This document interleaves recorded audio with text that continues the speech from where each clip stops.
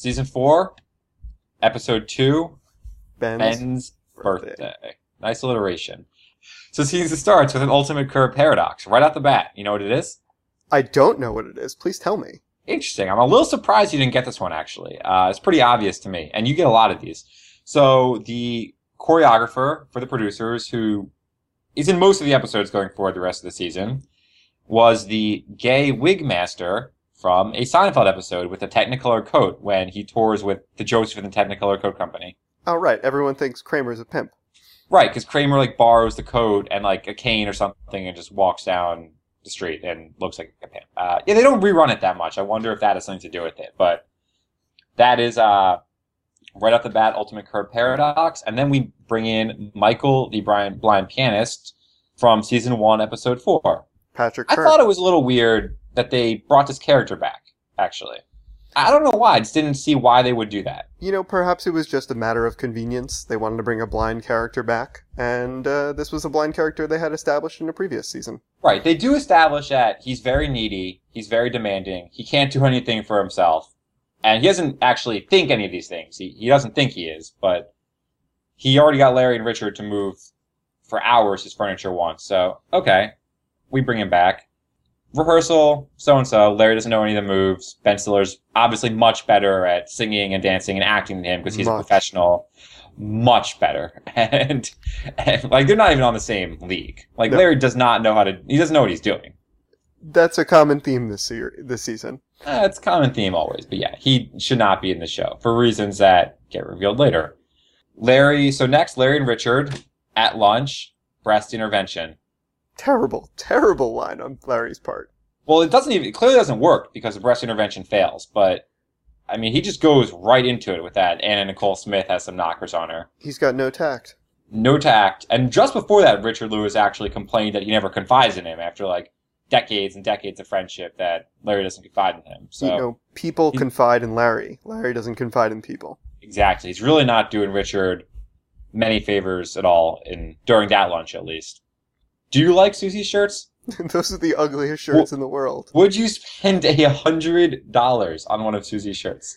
No, but I will admit that for a birthday that I had when I was, I believe, 7 years old, my aunt bought me a shirt that was vaguely reminiscent of one of Susie's shirts. I mean, these are obviously hideous. And the thing is, Jeff knows how bad they look, but you don't get him to admit it. I want him to, admit it. I want Susie to walk off camera and Jeff be like, I know these are awful. But I love how arbitrary the shirts are. Oh, they're random. Indiana. Green Bay Packers. They're random just sports teams or states or cities or colleges, and they're all hideous. Those spangled Green Bay Packers shirts are selling like hotcakes in California. What does selling like hotcakes mean? How many adults have bought these? How many has she sold?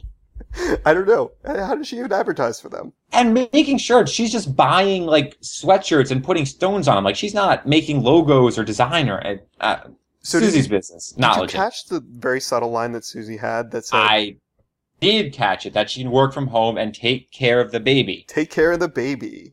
That she was pregnant with in season 3, but never gave birth to. And also was never visibly pregnant with.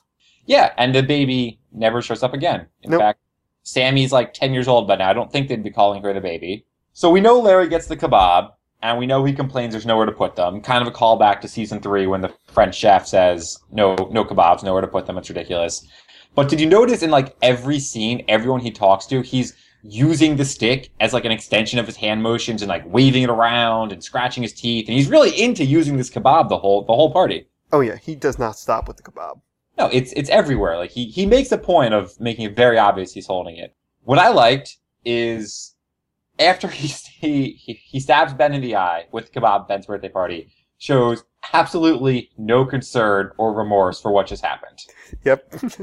He just too bad. Kebab, we can't put it anywhere. Does not even ask if Ben's okay, does not go over, does not apologize, nothing. Classic Larry. You know what? That kebab looked more like a satay than a kebab. It may have been, actually. It was, because it was only one piece, right? It's only one piece, but kebab is a funnier word. Kebab is a funnier word, and people know what it means. So actually, a little before that, when Larry meets Katie Huffman for the first time, who they introduce as a potential 10th anniversary gift recipient, although they don't really get to that yet. Nope. Like, they play that weird, like, kind of dream, like, curve music that they play a couple times. You know what I'm talking about? Yeah, the, like, dreaminess. I have a hard time, like, describing how that music feels. It's, like, part dreamy and part, like, sinister, almost. Would you say? I don't know if I'd call it sinister, but it's definitely dreamy. Right. So what do you think is the cutoff for actual birthdays? Is 2 weeks too far? For birthday parties? Yeah. Well, obviously, cutoff for birthday is your day is the birthday. It depends. Right. For birthday parties, maybe 2 weeks. For a joint birthday party, I don't know. No, not maybe joint. you get a little more leeway for a joint birthday party. So moving it forward, Kim, Richard's fake niece, shows up again. Her breasts have been enlarged. Mhm. She makes Larry, like, feel her up. And I think it's the first time in the show that Larry does the best repulsed face.